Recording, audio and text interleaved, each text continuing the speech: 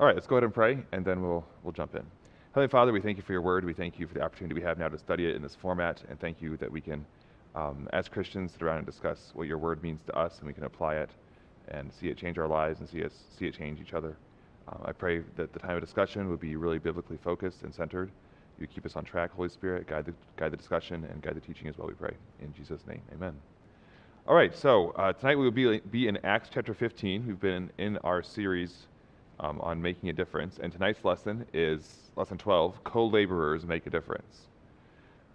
So what do you think of when you think of the word co-laborers?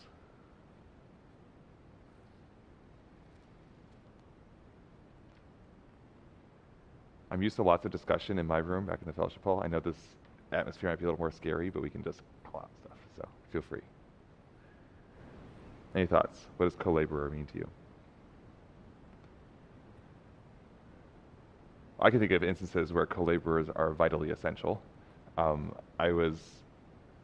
first thing that comes to mind is working as a firefighter. A firefighter by himself is pretty much useless. You can't really fight a fire solo.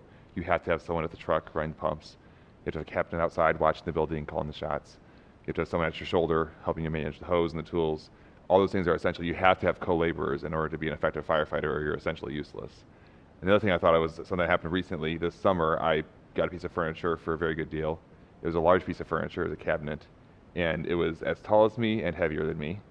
And I was by myself, and I thought, I can handle this, I'll move it. And so I managed to get it onto a trailer, and fought the thing to get it into my garage when I got home. And I got it almost all the way into my garage. And I thought, maybe I should call someone to get in the garage, because it's kind of big, it's heavy, I don't want to break it, because it had a glass front. It was like a cabinet with glass doors on it. And I was like, no, I got this. And so I did not call a co-laborer, and I fought that thing, got into the cabinet, got the cabinet into the garage. In the last 12 inches I had to move the thing, a front door fell open and hit the ground and shattered the glass. I was like, no. I spent all this effort to get this thing here. I did think I needed a co-laborer, but I definitely did need a co-laborer. And then a couple weeks later, I was actually planting a hedge at my house, and my brother-in-law Simon was over, and he offered to help me do it. And the difference that a co-laborer made, the frustration in the previous week's project, which was moving the cabinet, was so great, and the enjoyment of doing it with a co-laborer, doing a different project with a co-laborer, was even greater. And I had a fun time working with Simon, and it was helpful because he could help me, space the hedge out and hold it steady while I planted it and stuff. And it was just a really enjoyable project with a co-laborer. There's a lot of things that go better with a co-laborer, and God has designed us to live life with co-laborers. Let's look at Acts chapter 15. We have a longer passage to read tonight, Acts 15, and we'll start in verse 40. We'll end up working all the way through chapter 16, verse 34. But to start with, we won't read all that. So let's start with Acts chapter 15, verse 40. It says, And Paul chose Silas and departed, being recommended by the brethren unto the grace of God. And he went through Syria and Cilicia, confirming the churches. Then came he to Derbe and Lystra, and behold, a certain disciple was there named Timotheus, the son of a certain woman, which was a Jewess, and believed, but his father was a Greek, which was well reported of by the brethren that were at Lystra and Iconium. Him would Paul have go forth with him, and took and circumcised him, because of the Jews which were in those quarters, for they all knew that his father was a Greek. And as they went through the cities, they delivered them to the decrees for to keep, that were ordained of the apostles and elders which were at Jerusalem. And so were the churches established in the faith, and increased in number daily. Now when they had gone throughout Phrygia and the region of Galatia, and were forbidden of the Holy Ghost to preach the word in Asia, after they were come into Mysia, they essayed to go into Bithynia, but the Spirit suffered them not. And they, passing by Mysia, came down to Troas. And a vision appeared to Paul in the night. There stood a man of Macedonia, and prayed him, saying, Come over into Macedonia and help us. And after he had seen the vision, immediately we endeavored to go into Macedonia, assuredly gathering that the Lord had called us for to preach the gospel unto them. Therefore, loosing from Troas, we came with a straight course to Samothracia, and the next day to Neapolis, and from thence to Philippi, which is the chief city of that part of Macedonia, and a colony, and we were in that city abiding certain days. So here we are on Paul's second missionary journey, and he had phenomenal fruit in this journey. Lives were transformed, churches were established, and miracles were performed. The kingdom of God is expanding, and in this lesson, we'll not focus so much on Paul as we do on his co-workers, on his co-laborers. We see a number of times in the writings of Paul, he references his co-laborers. I'll read some of those passages. All the references are given in your handout here under the heading Introduction. I'll just read some of these excerpts. So 2 Corinthians 8:23, Paul writes and says, Titus, he is my partner and fellow helper concerning you.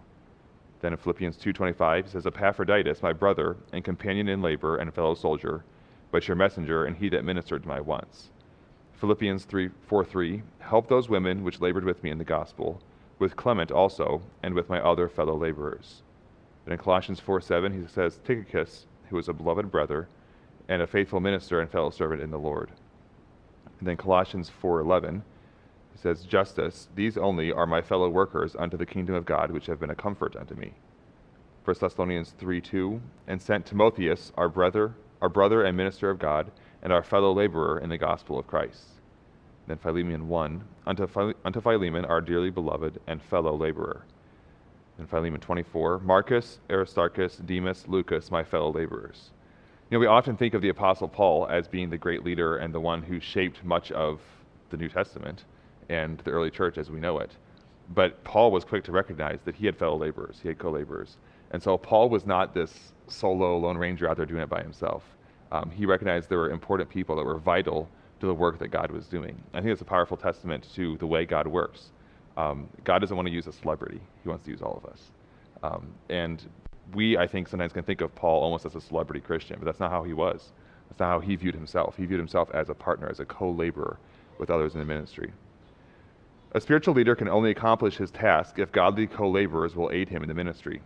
Someone once said, if you think you're leading and you look over your shoulder and find no one following, then you're just taking a walk. I think that's a very good way to put it. If you've ever been to a symphony, I love going to symphony concerts. I haven't been to one since pre-COVID, but when you go to a symphony, at the end of the performance, there's a round of applause, and the conductor walks back out. And if he's a good conductor, what he'll do is he'll walk out, and before he takes a bow, he'll gesture to the orchestra behind him, because he recognizes they're the ones that are doing this. They're the ones making this happen. He may single out a soloist or two, but he recognizes, I'm not the one making this happen, and he points to the orchestra behind him. A very self-conceited and arrogant conductor will just walk out and take a bow and leave.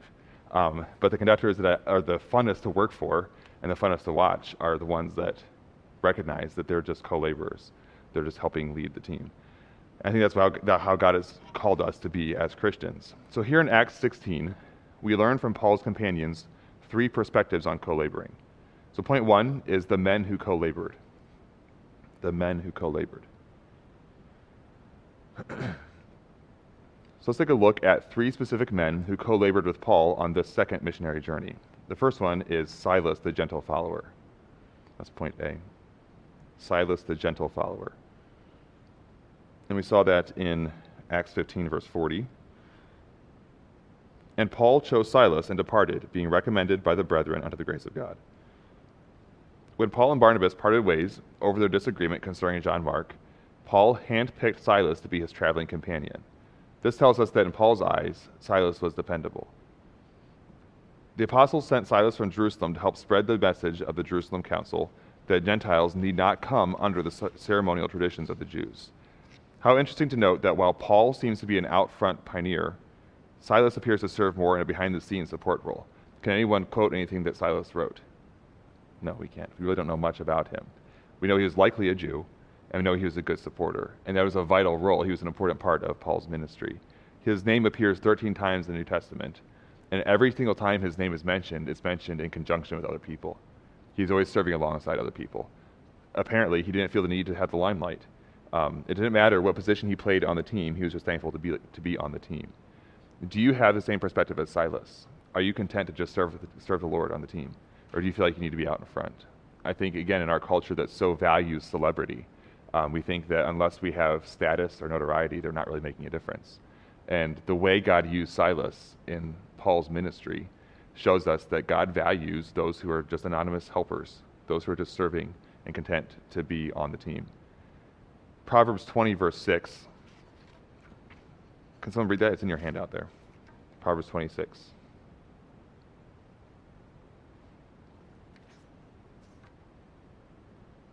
Man will proclaim everyone his own goodness, but a faithful man who can find. Thank you.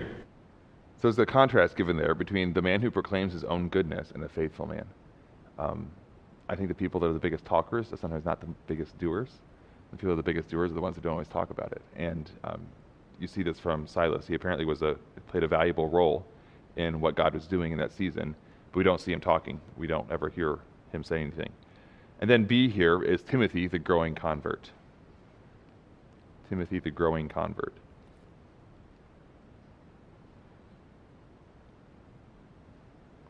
And we see him in Acts 16, verses 1 through 3.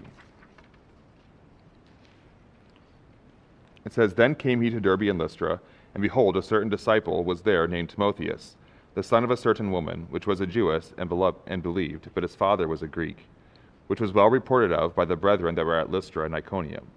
Him would Paul have to go forth with him, and took and circumcised him because of the Jews which were in those quarters, for they all knew that his father was a Greek.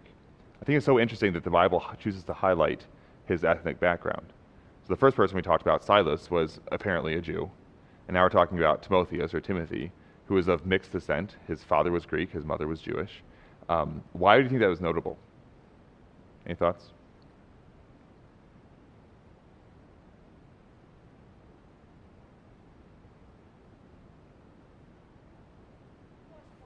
Why is it notable that Timothy's father was Greek and mother was Jewish? Why do you think it's highlighted here? We see a lot that the Jews are hesitant to have people even to fellowship with people who aren't Jewish, and we see how God used somebody who wasn't Jewish to show both that he can use anybody he wants to, and also that just how gracious Paul, I'm assuming Paul led him to do this, how gracious he was and how gracious Paul was to lead him to try to make it as comfortable as possible for the Jews. Yeah.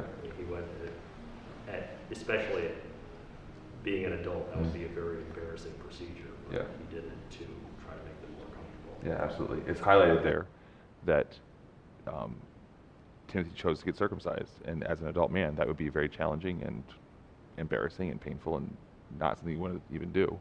But he was so interested in serving the way God wanted him to serve that we really see a heart of humility here, that he's willing to do this. Was it absolutely necessary for him to do that? Was that a universal scriptural command that should happen? Absolutely not. It wasn't. We see here he had such a heart for service and a heart for what God was doing that he saw this is going to be an obstacle for the people God's called me to minister to, and so I'm going to be humble enough to put aside my preferences, put aside my pride, put aside even my rights, and do something necessary to serve the people God's called me to. I think this is really a valuable lesson for us to learn as we think about co-laboring, as we think about serving each other in the body of Christ. There's certain things that are our right to do. And I love, as an American, I love my rights. And I think it's easy for us to highlight the things that we have the right to do. But God has called us at times to put aside our rights, to recognize that I have a brother or a sister in Christ that is going to be hurt by something I have the right to do. And so if that's the case, then I'm going to lay aside that right, or I should lay aside that right. And we see a powerful example here that Timothy was so in love with what God was doing and so focused on the call God had placed on his life that he was willing to even face this challenging thing in his life and give up his right in order to more effectively serve the people around him. And I think we should highlight the call is here, obviously, not that everyone has to do what Timothy did. The call here is to say, wow, Timothy had a heart of humility. Do I have the same heart of humility? Am I willing to lay aside my rights in order to serve those around me? And I think that's another mark of a valuable co-laborer. If you are wanting to labor alongside others in the service of God, if you're wanting to see God's work extend and advance, yet you're unwilling to humble yourself and lay aside your own rights, then you're going to be limited in your effectiveness, and you're not going to see the impact that God wants you to have if you're too proud to lay aside your own rights. I think it's also very interesting later when Paul's writing to Timothy in 1 Timothy 4:12, he says, "Let no man despise thy youth, but be thou an example of the believers in word, in conversation, in charity, in spirit, in faith, in purity." I imagine that Timothy had a very hard life, even in the gospel community, based on his background. At that point, the Christian church was very Jewish. Paul always, when he went to a town, would go first to the synagogue to meet with Jews and to share the gospel with them. And so this would have been a challenging world for him to be in. Jews did not look kindly on mixed race people. They would have looked down on his mother for marrying a Greek man, and they would have viewed him as being not one of us because they would have looked down on Timothy as being not one of us because his father was Greek. And so I imagine his entire life, Timothy was facing this insecurity of, I'm not quite good enough. And so later, when Paul's writing to him, he says, let no man despise thy youth. And the way that Timothy should deal with his insecurities, the way Timothy should deal with these people that are despising his youth was to be an example to believers in word, in conversation, in charity, in spirit, in faith, in purity. And so if you are desiring, again, to be a co-laborer, to serve alongside others, which we are all called to do in the body of Christ, and you struggle with insecurities, the answer is not to look at those people that are maybe criticizing you or looking down on you and try to prove something to them. The answer is continue in the path God set for you and be an example of the believers in every area of your life. The idea of conversation there is lifestyle. So if others are despising you, the answer is to just live a life that is in accordance with God's word and in line with what God wants you to do. So we see here Timothy as an excellent example of humility, and then Luke, the Greek physician, is point C here. Luke, the Greek physician. And that is in Acts chapter 16, verse 10. It says, and after he had seen the vision, immediately we endeavored to go into Macedonia, assuredly gathering the Lord had called us for to preach the gospel unto them. So Luke is not mentioned by name there, but we know from the beginning of the book, and we know from history that Luke is the writer, the human writer of the book of Acts. And so here's the first time in the book of Acts where we see this shift of pronouns, where he's constantly talking about he, they, them, talking about the things Paul was doing and others were doing. And now Luke is on the team, and so he says there, we, there's a shift to the first person pronouns. Immediately we endeavored to go into Macedonia. Assuredly gathering, the Lord had called us for to preach the gospel unto them. And so it's a subtle but clear reference that shows us that at some point around there, Luke joined Paul, Silas, and Timothy on their journey during their time in Troas. God is preparing this group to reach an entirely Gentile culture with the gospel, and Luke, who is a Gentile himself, would be a wonderful addition to the missionary team. It's really kind of a motley crew. We talked about Silas, who is completely Jewish, Timothy, who was a half-breed, for lack of a better word, and now Luke, who is completely Gentile. And these are three men that probably never would have gotten along in the political culture of that day, in the social culture of the day. They were from three radically different backgrounds with three radically different set of ideals and values. Yet this is the beauty of the gospel, and this is the beauty of us advancing the gospel, is it unites people from different backgrounds. That's one of the things I absolutely love about coming to church on Sunday, is I look around and I see people that I never would have gotten to know otherwise. People who have different careers than I do, different hobbies than I do, different social economic levels, different races and ethnic backgrounds. And all of us are here not because we have so much in common, humanly speaking. We're all here because God's done a great work in our life. And that's the beauty about this team that God has now assembled. This team of co-laborers was united not around a common ethnic background or common political interest. They were united about how God had changed their life, how God was calling them to reach the world around them. I think it's important for us to recognize in our world that is incredibly fractured and divided about so many different issues. I could just list one or two words and we would immediately think, oh, that's a hot button topic. And so we have a world that's kind of on pins and needles about lots of different topics. Yet we can come to church and recognize we have one thing in common, that is what God has done for us. And so how silly is it for us as Christians to be divided and to squabble over petty small issues when we have this great God who has done such incredible things for us. And so I love the example of this team. What are some things that we see in these three men that would be valuable in a gospel co-laborer? What are some attributes of these men that we see from just what we've talked about so far?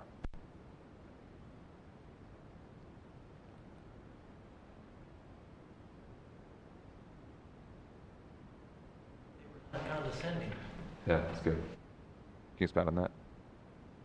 The fact that they worked with each other when they were all the differences that you just described means that it was okay. Yeah, that's good. Anything else? What are some attributes these men had that made them valuable as co-laborers?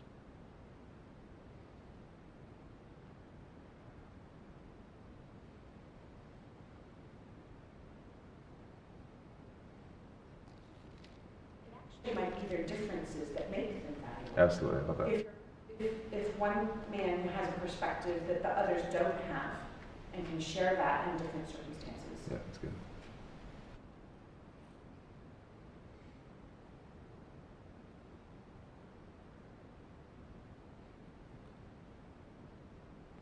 I know there are people that you all come in touch with and come in contact with that you have a connection with that I would never have. Maybe because of your education, your background, your family history, your occupation. You have a natural bridge to so many people that others in this church won't have. And that's what makes, again, the body of Christ such a beautiful thing. That as God is changing all of our lives, as we're being transformed into God's image, we're using all those connections we have. We see, Luke, the Greek physician, would have had a way of talking to people in the Greek world that Paul would not have had. Paul was from a very Jewish background. And then Timothy, with his history of being marginalized and being in a group of people that nobody really liked, would have given him unique compassion and love for people around him that were also marginalized. And so it's easy for us to look at our story and look at our background and then look at the people surrounding us, maybe in church, and think, yeah, everyone else here has it together and I don't. Or everyone else here has a good reputation or a good background and mine's not that great. And that's not how we should view gospel unity. That's not how we should view this thing called the body of Christ. The Bible talks about, should the hand say to the foot, I have no need of you, and how God has brought all the members of the body together for his purposes and for his glory. And that's how God has brought us together. Charlie knows people that I don't know. Charlie has a background that I don't have. There's people that Charlie can reach and Charlie can connect with I will never connect with, and vice versa. And so if I sit here and think, man, Charlie's just gifted in ways I'm not, I guess I can't be used like him, that's the wrong perspective. We're both on the team. God wanted us both on the team because there's unique ways he can use us on the team. I'm not a big sports person, but you have different people playing in different roles on a football team. And if they all try to do one thing, it'd be chaos, and the team would fall apart. But each person is on the team to fulfill their unique role. Go back to the orchestra illustration. If everyone tried to play the violin, it would not be a pleasant orchestra sound. If everyone tried to play percussion, it'd be chaos. But God has given each of us unique roles, just like the different instruments in the orchestra. They each make a unique sound that together makes beautiful music. And each of us make a unique sound that together glorifies God. And so as we think about this co-laboring thing, this effort that we are in together to build the kingdom of God, we can take heart in the fact that we are all very different.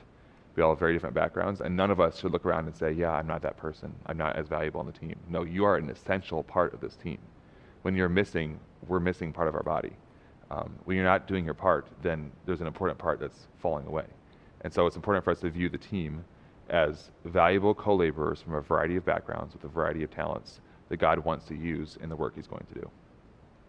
And then we move on to point 2 here, which is the Macedonian call.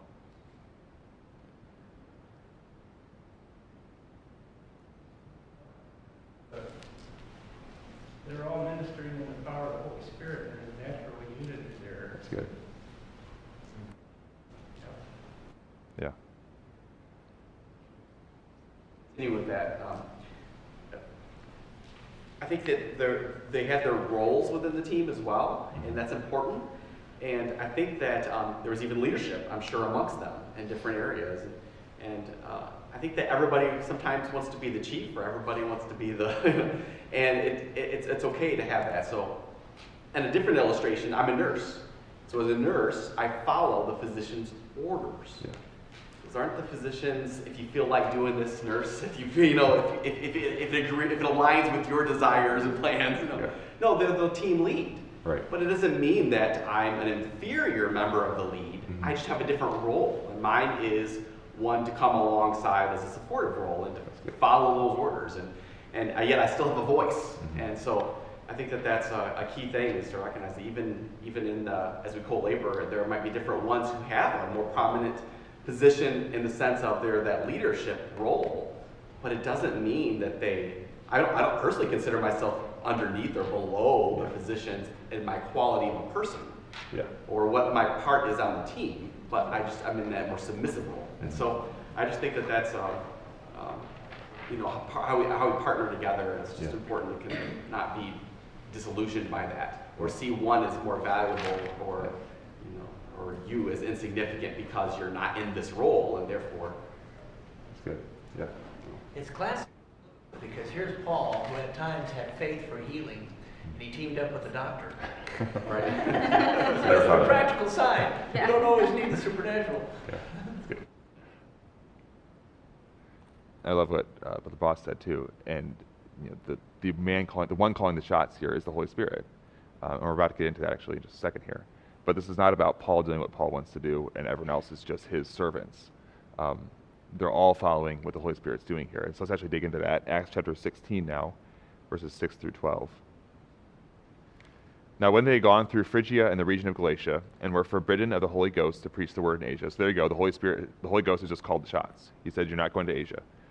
After they were come to Mysia, they essayed to go into Bithynia, but the Spirit suffered them not. So once again, the Spirit saying, no, not there. And they, passing by Mysia, came down to Troas. And a vision appeared to Paul in the night. There stood a man of Macedonia and prayed him, saying, come over into Macedonia and help us. And after he had seen the vision, immediately we endeavored to go to Macedonia, assuredly gathering that the Lord had called us for to preach the gospel unto them. Therefore, loosing from Troas, we came with a straight course to Samothracia, and the next day to Neapolis. And from thence to Philippi, which is the chief city of that part of Macedonia, and a colony, and we were in that city abiding certain days. So there you have it, the Holy Spirit is calling the shots. This is a great team because no one person is fighting for headship here. Paul is receiving a vision from God, and so he's the one saying, hey, here's our direction, but they're a unified team around what God's doing. And we see here that partnership precedes a massive gospel spread. The gospel is about to go into this whole new region of the world. It's a region that's beyond the scope of what even the Apostle Paul was envisioning at this point. The Apostle Paul was thinking, okay, let's go here. Holy Spirit says no. All right, let's go here. Holy Spirit says no. And then God says, no, go here. It's a much bigger thing I'm about to do. And so God has just built this team for a reason. It's because the gospel needs to go forward. I think about, again, the world around us. There's never been a day where the gospel is more effective than it is right now. The gospel is going forward in incredible ways around this world. And in our own nation, this world is primed for gospel spread. And so what God is wanting to do is to raise us up as a team of co-laborers, to put aside petty differences, to put aside our family backgrounds or our insecurities and say, no, I'm united because God wants to move the gospel forward. And God wants to build his kingdom, and he wants me to be a co-laborer in this team. And so God has assembled this beautiful team of men with different backgrounds because the gospel needs to spread, and this is the team that needs to do it. So then think about our day. The gospel needs to spread today. And God is looking down on Ann Arbor Baptist Church and saying, this is the team to do it. I've put this team together for this moment. God knows you're here. God wants you here. He wants you on this team for a specific reason because he wants to use you with your background to help spread the gospel into regions that hasn't gone before. So in verse 9, Paul receives a call to Macedonia. This unexpected directive thrusts the gospel forward into Europe. Notice how God's leadership was carefully exercised in the lives of Paul and his co-laborers. Point A here is God's leadership required patience. Before we get into that, let's ask this question. When does co-laboring not work? We've all seen or heard of teams, whether it's a ministry team or a business team, that fell apart. So when does co-laboring dissolve and not work? What are some things that make those teams fall apart? We're willing to listen to the other people. That's good.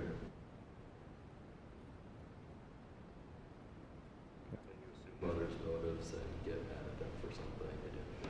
That's excellent. I love that. When you assume other people's motives. He said when you assume other people's motives and get mad at them for something they did not do. It's so easy for me to look at someone else, especially another Christian, and think that I know how malicious they are, or they're out to hurt me. Why'd they do that hurtful thing to me? Instead of doing the biblical thing, which is going to the person and communicating, I assume motives. And that's where teams fall apart, when you start to get suspicious of each other's motives, or assign motives to people, or accuse them of things, instead of communicating. Yeah, Simon. Cross purposes, disparate purposes. Yeah. You know, assuming the worst about somebody from your team, but you have to have, to really be effective, you need to assume the best. That really they are working toward this common goal with me, and giving them the benefit of the doubt when their behavior or conduct seems contrary. Yeah, that's so good. I remember a couple years ago with Collegians for Christ, Brandon Zierup and I were working together to lead it forward, and he had made a decision and I had made a decision. We had not communicated well about it, and I was so frustrated with him because I thought, like, Brandon is undermining the ministry. Like, what is he doing? I think Brandon's watching. Hey, Brandon. We've talked this through, so it's all good. And we really just were head to head for a couple of weeks, I feel like it was, just frustrated with each other on this thing. And I remember he and I went out for ice cream together because we just had to talk and had to figure it out. And I had been going into that situation assuming the worst about him. And the Holy Spirit just smote me as I was going to meeting with him and saying, why are you thinking that Brandon's out to kill this ministry? Where is that from? Obviously Brandon's not trying to destroy Collegians for Christ. He's your co-laborer in this. And the Holy Spirit just showed me I'd had a wrong attitude. And so I was able to go into that meeting thinking, okay, Brandon is doing what he thinks is best for the ministry. I'm doing what I think is best for the ministry. We just had a breakdown of communication. And so let me hear his side from a generous perspective. And when I did that, my eyes were open and I thought, oh, yeah, what he did made perfect sense. He was not out to hurt the ministry. This was not a malicious thing at all. And so that's absolutely essential in a good co-laboring team, is that you're assuming the best of other people. Because things are inevitably going to happen that are frustrating and challenging. But when you go into those things thinking, okay, this person wasn't out to hurt me, they're doing what they thought was the best, it really helps as we go to communicate and resolve those issues, resolve those differences. Anything else? When does co-laboring not work, or when do we see teams fall apart? Some people work and some people won't. Yeah. Very true, yeah. Or whenever everyone is territorial about, there's 3 people in teams, I'll do 33.3% of the work. I'm 1/3 of this team. That doesn't help either. Instead of everyone giving 100% effort. Yes, sir. Similar to what she says, someone not pulling their load within reason. Yeah. There's always a little slackness or something like that, but it's within reason. If they don't have it within reason, it's like, whoa. Yeah. Anything else? Yeah, envy. Somebody else is getting more attention, or someone is the recognized head of the team and we wish we were. It's good. Anything else?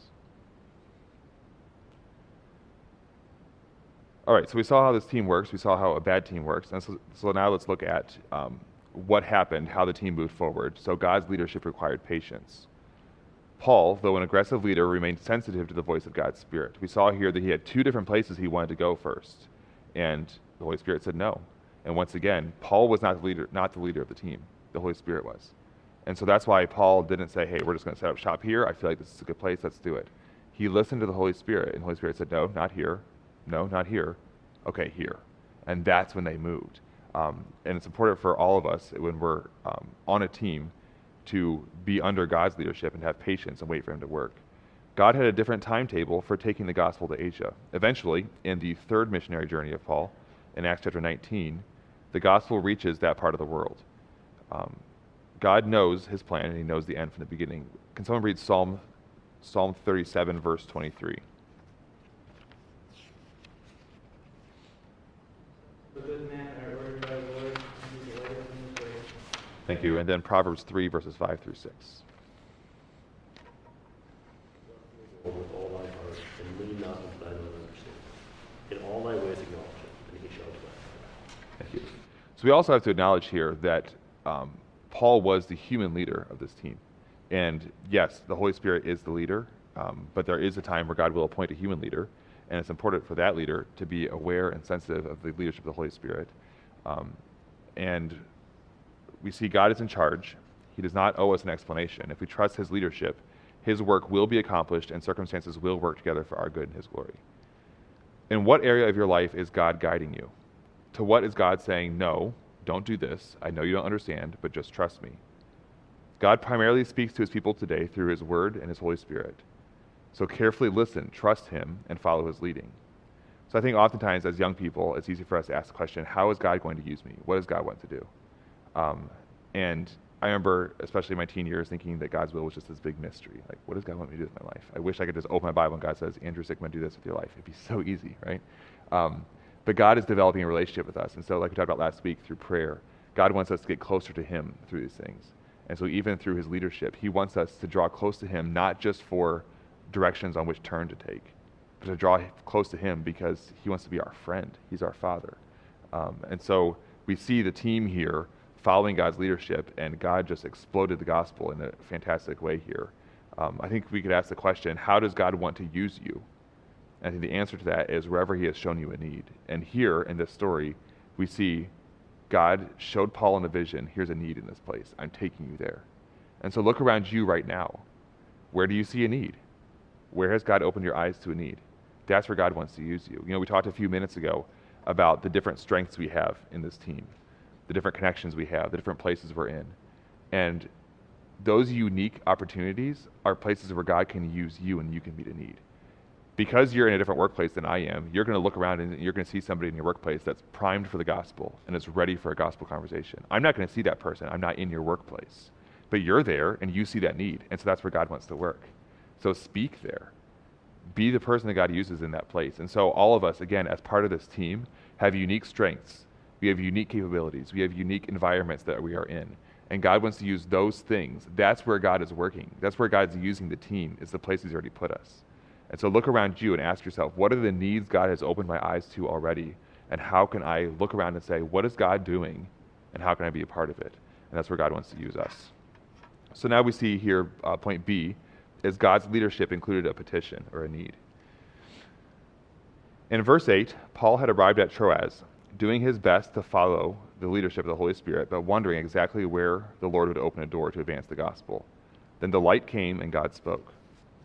The vision that appeared to Paul came in the form of a petition, a call for help. Often God disguises his best opportunities as needs. Do you notice the needs that cross your path? Are you alert to needs? 1 John 3:17 says, But whoso hath this world's good, and seeth his brother have need, and shutteth up his bowels of compassion from him, how dwelleth the love of God in him? Because Paul was sensitive and responsive to this call, the next leg of his missionary endeavor came into focus. The gospel would cross the threshold of Europe for the first time. Paul and his companions followed the call to Macedonia, where they won souls, established churches, and trained leaders, claiming a continent for Christ. And it all started with a man and his co-laborers who responded to a petition for help. I personally love this story because I'm of European descent. This is where the gospel went into Europe. This is where my ancestors eventually heard the gospel. And we can be thankful that God's call was bigger than just Asia. It was bigger than just the Middle East. It was bigger than just the Jewish people. God assembled a team because He's a bigger vision. God called them to Macedonia because He's a bigger vision. He wanted us to hear the gospel.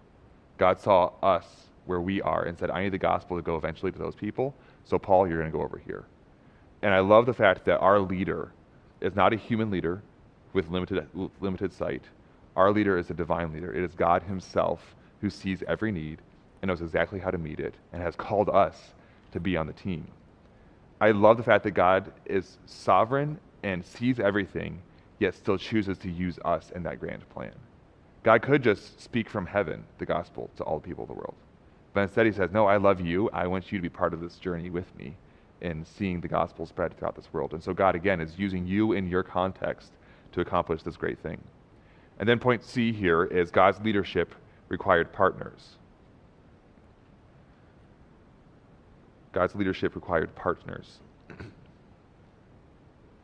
Leaders discover biblical vision in God's word. Whenever God grants vision to the man of God, He couples with it an opportunity for the people of God to follow and support that vision. Pay special attention to the pronouns used in verse 10.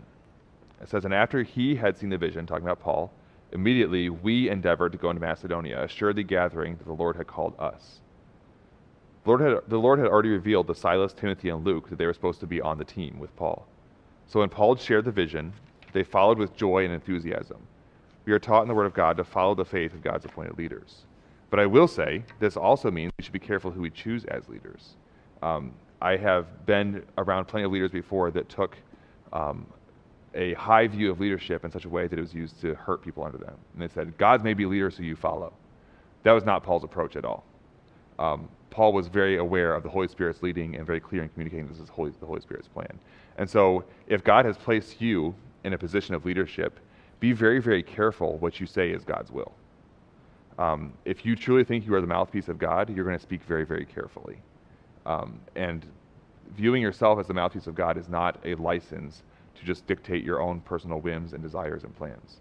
And I think, unfortunately, I've seen many people who are in positions of spiritual leadership who view that merely as a position to enforce their pet issues or lead people to do what they want them to do, instead of saying, no, I'm actually not the person in charge here. God's the one in charge. And I'm listening to the Holy Spirit. I'm going to be very, very careful as a leader what I say is God's will for somebody else. And I'm thankful for our pastor on decisions I've had to make even recently. I went to him and said, hey, what should I do? And he said, here's some thoughts, here's some things I see, but you need to hear from God on this. And so that's, I think, a mark of a wise spiritual leader, is he's not going to dictate God's will to you. He's going to be sensitive, he's going to be hearing the Holy Spirit himself, but he's not going to tell you this is God's will and you must do it. So that's the word to leaders. And then the word to followers would be, if God's called you to follow, choose well your leaders. We are in a congregational rule church. And I think the beauty of that is there's accountability for leaders.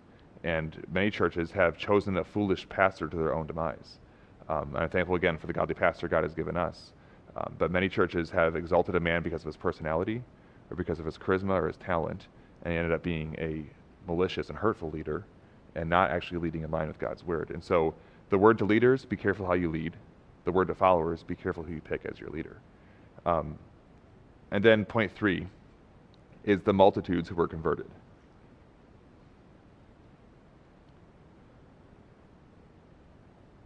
The multitudes who were converted. Because of a leader willing to follow God's call, and because of co-laborers willing to join him in the work, many received Christ. We will not know the extent of these conversions until we reach heaven, but chapter 16 provides a glimpse at several whose lives were touched. So now we kind of get to take a look at how this team worked. And we see this now in Acts chapter 16, verses 14 and 15. Can someone else actually read that? Acts 16, verses 14 through 15. A woman named Lydia, a seller of purple in the city of Thyatira, which worshipped God, heard us, whose heart the Lord opened, that she attended unto the things which were spoken of Paul. And when she was baptized and her household, she besought us, saying, If ye have judged me to be faithful to the Lord, come into my house and abide there. And she constrained us. Thank you. So we see here a businesswoman and her friends. If we were to describe Lydia, let's put Lydia in 21st century Ann Arbor, who would it be? What would her life look like? How would we describe her today?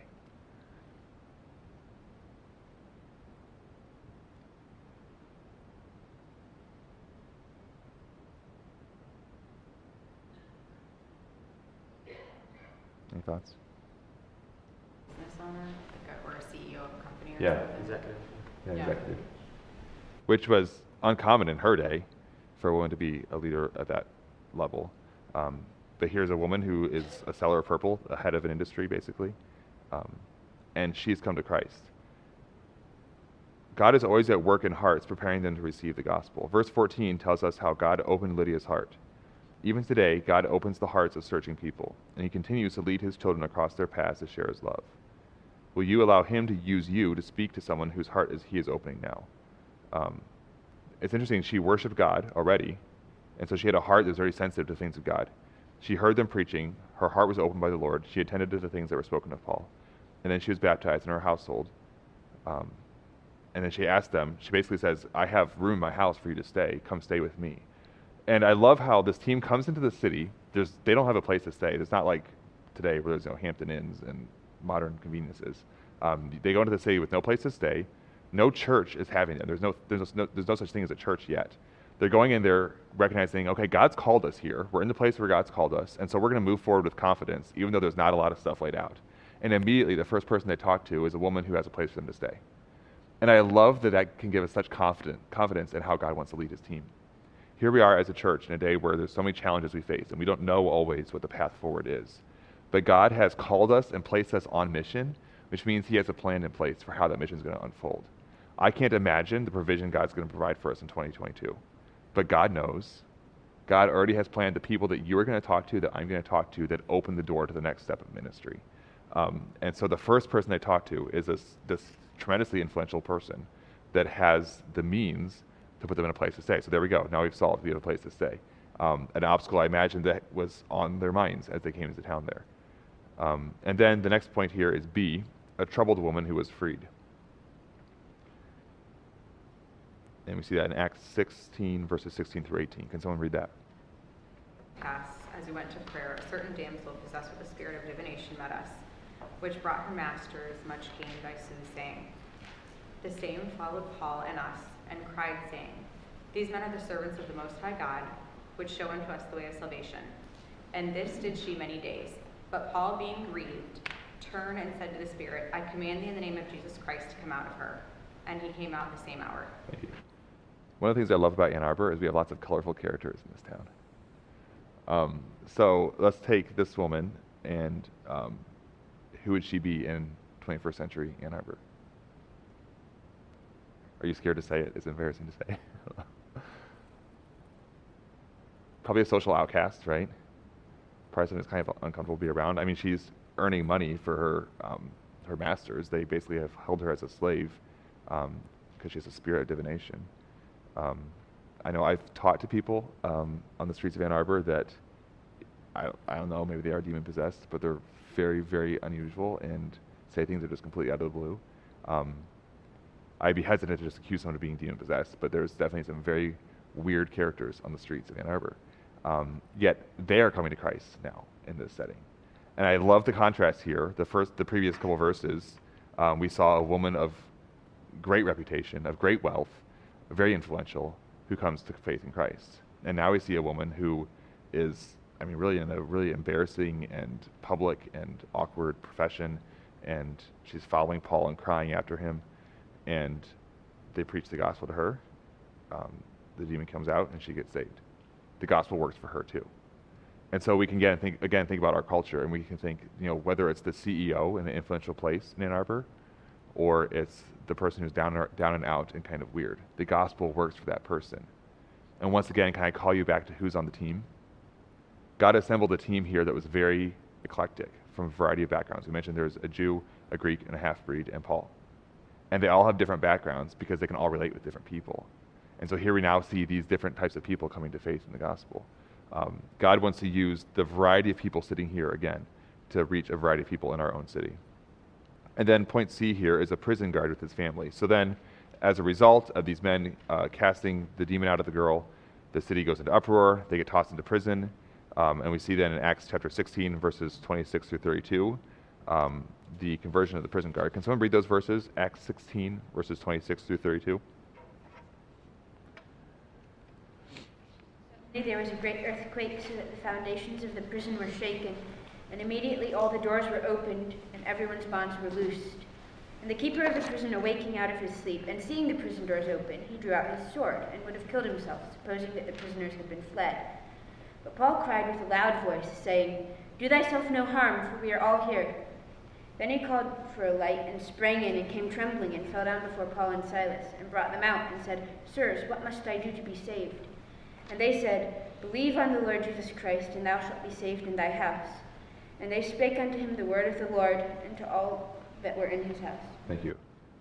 So freeing a demon-possessed young woman had landed Paul and Silas in jail, but even in this hour of affliction, they prayed and sang. They could have just as easily questioned God and complained, but they were familiar with what Jesus said. "Blessed are ye when men shall revile you and persecute you, and shall say all manner of evil against you falsely for my sake. Rejoice and be exceeding glad, for great is your reward in heaven. For so persecuted they the prophets which were before you." So let's think about now this team coming into this city. They're all outsiders. They're all from different cultures. They're all from different backgrounds. And so they're coming into this world, and their job is to share the gospel here. How do they do it? How would you sum up these different approaches to the gospel?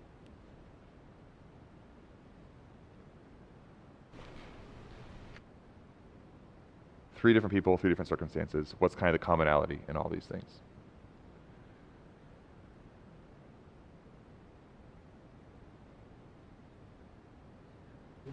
That's good. Yeah, they were ready. Listening to the Spirit's leading. That they have. Yeah, that's good. I think it's important for us to recognize that God wants to use every circumstance in our life and daily life to advance His kingdom.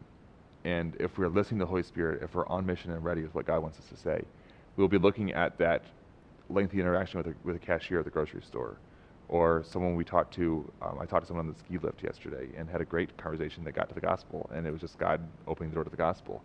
And so these men came to the city thinking, okay, we don't have a place to stay, we don't really have a plan of attack, we don't have a church to go to, we're just going to go start interacting with people and see what happens, basically. And then the gospel just opens up door after door after door, and the gospel works. And I love this approach because I think sometimes we get locked into the gospel looks like a 6-week soul winning emphasis, or the gospel looks like a discipleship Bible study, or the gospel looks like knocking on a door and handing someone a tract.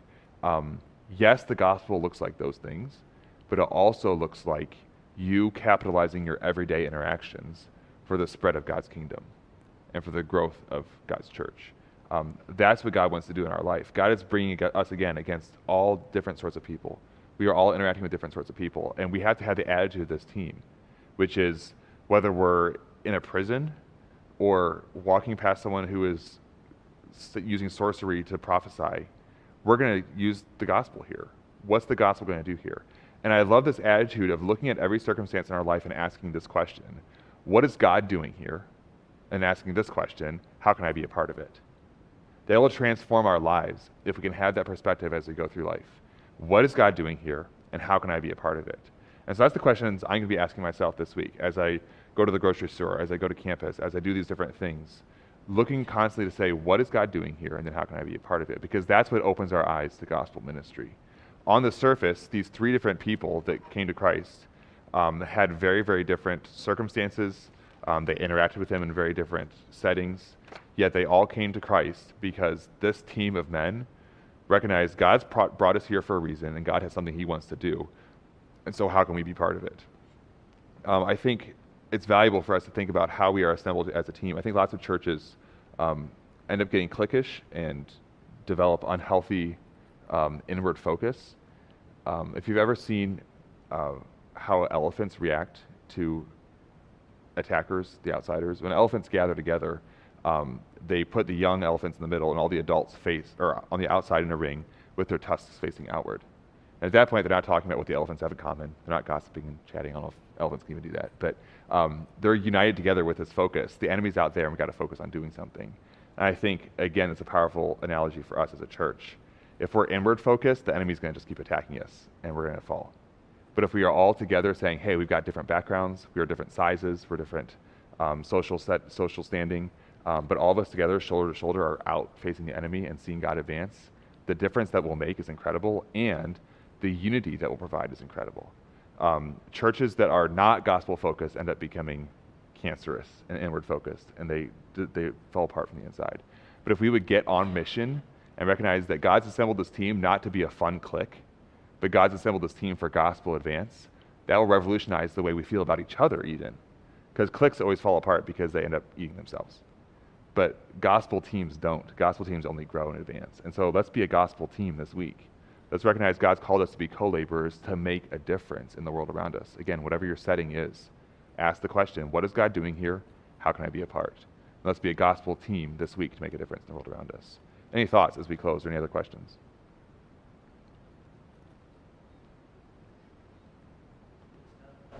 In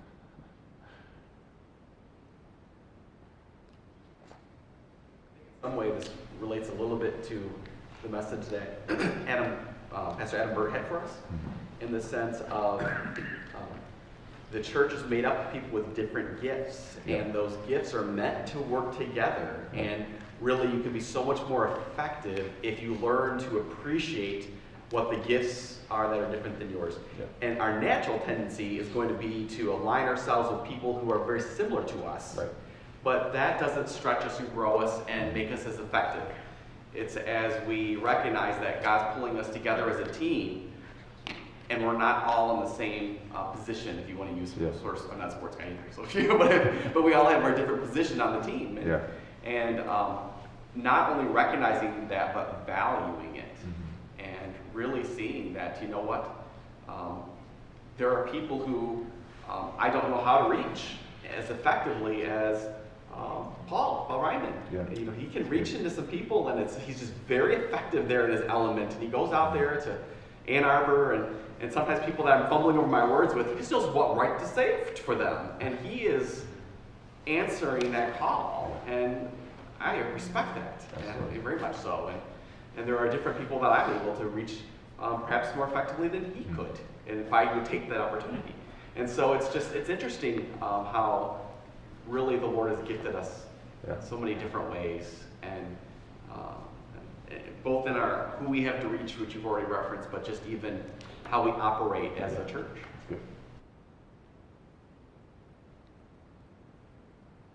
If you think about a country club, it's all people that are united around playing golf together, and they all roughly make around the same because they can all afford the country club together, right?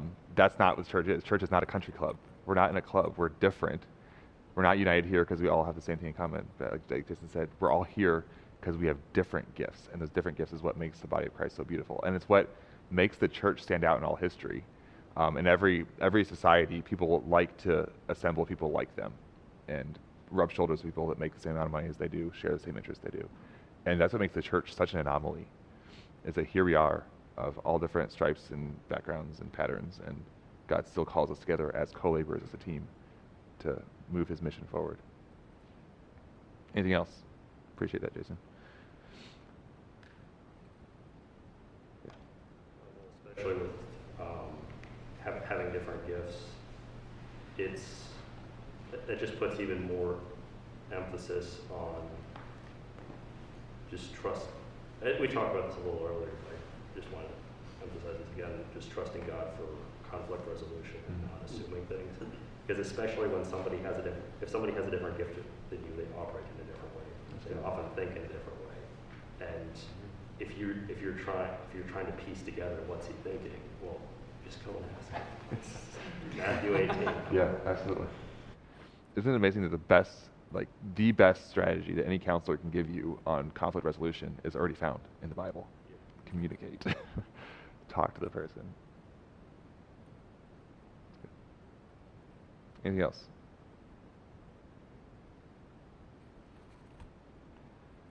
All right, let's go ahead and close in prayer. Heavenly Father, we thank you for this evening and the opportunity we've had to study your word together. Thank you, God, that you've made all of us co-laborers on this team, that you've called this team for your glory and for your purpose to spread the gospel in this world. And I pray this week that we would thank you and honor you and be grateful for the variety of gifts you've placed in this team. I pray also this week that you would help us to look for ways in which you're already working and look for ways in which we can partner with you, that we are first co-laborers with you. And Holy Spirit, we ask that you would guide us in very clear ways, give us the words to say in different circumstances, and give us a heavenly vision where we can see what you're doing and how you want to work. And we'll thank you for all that you're going to do through this team this week. In Jesus' name, amen. All right, thanks for coming.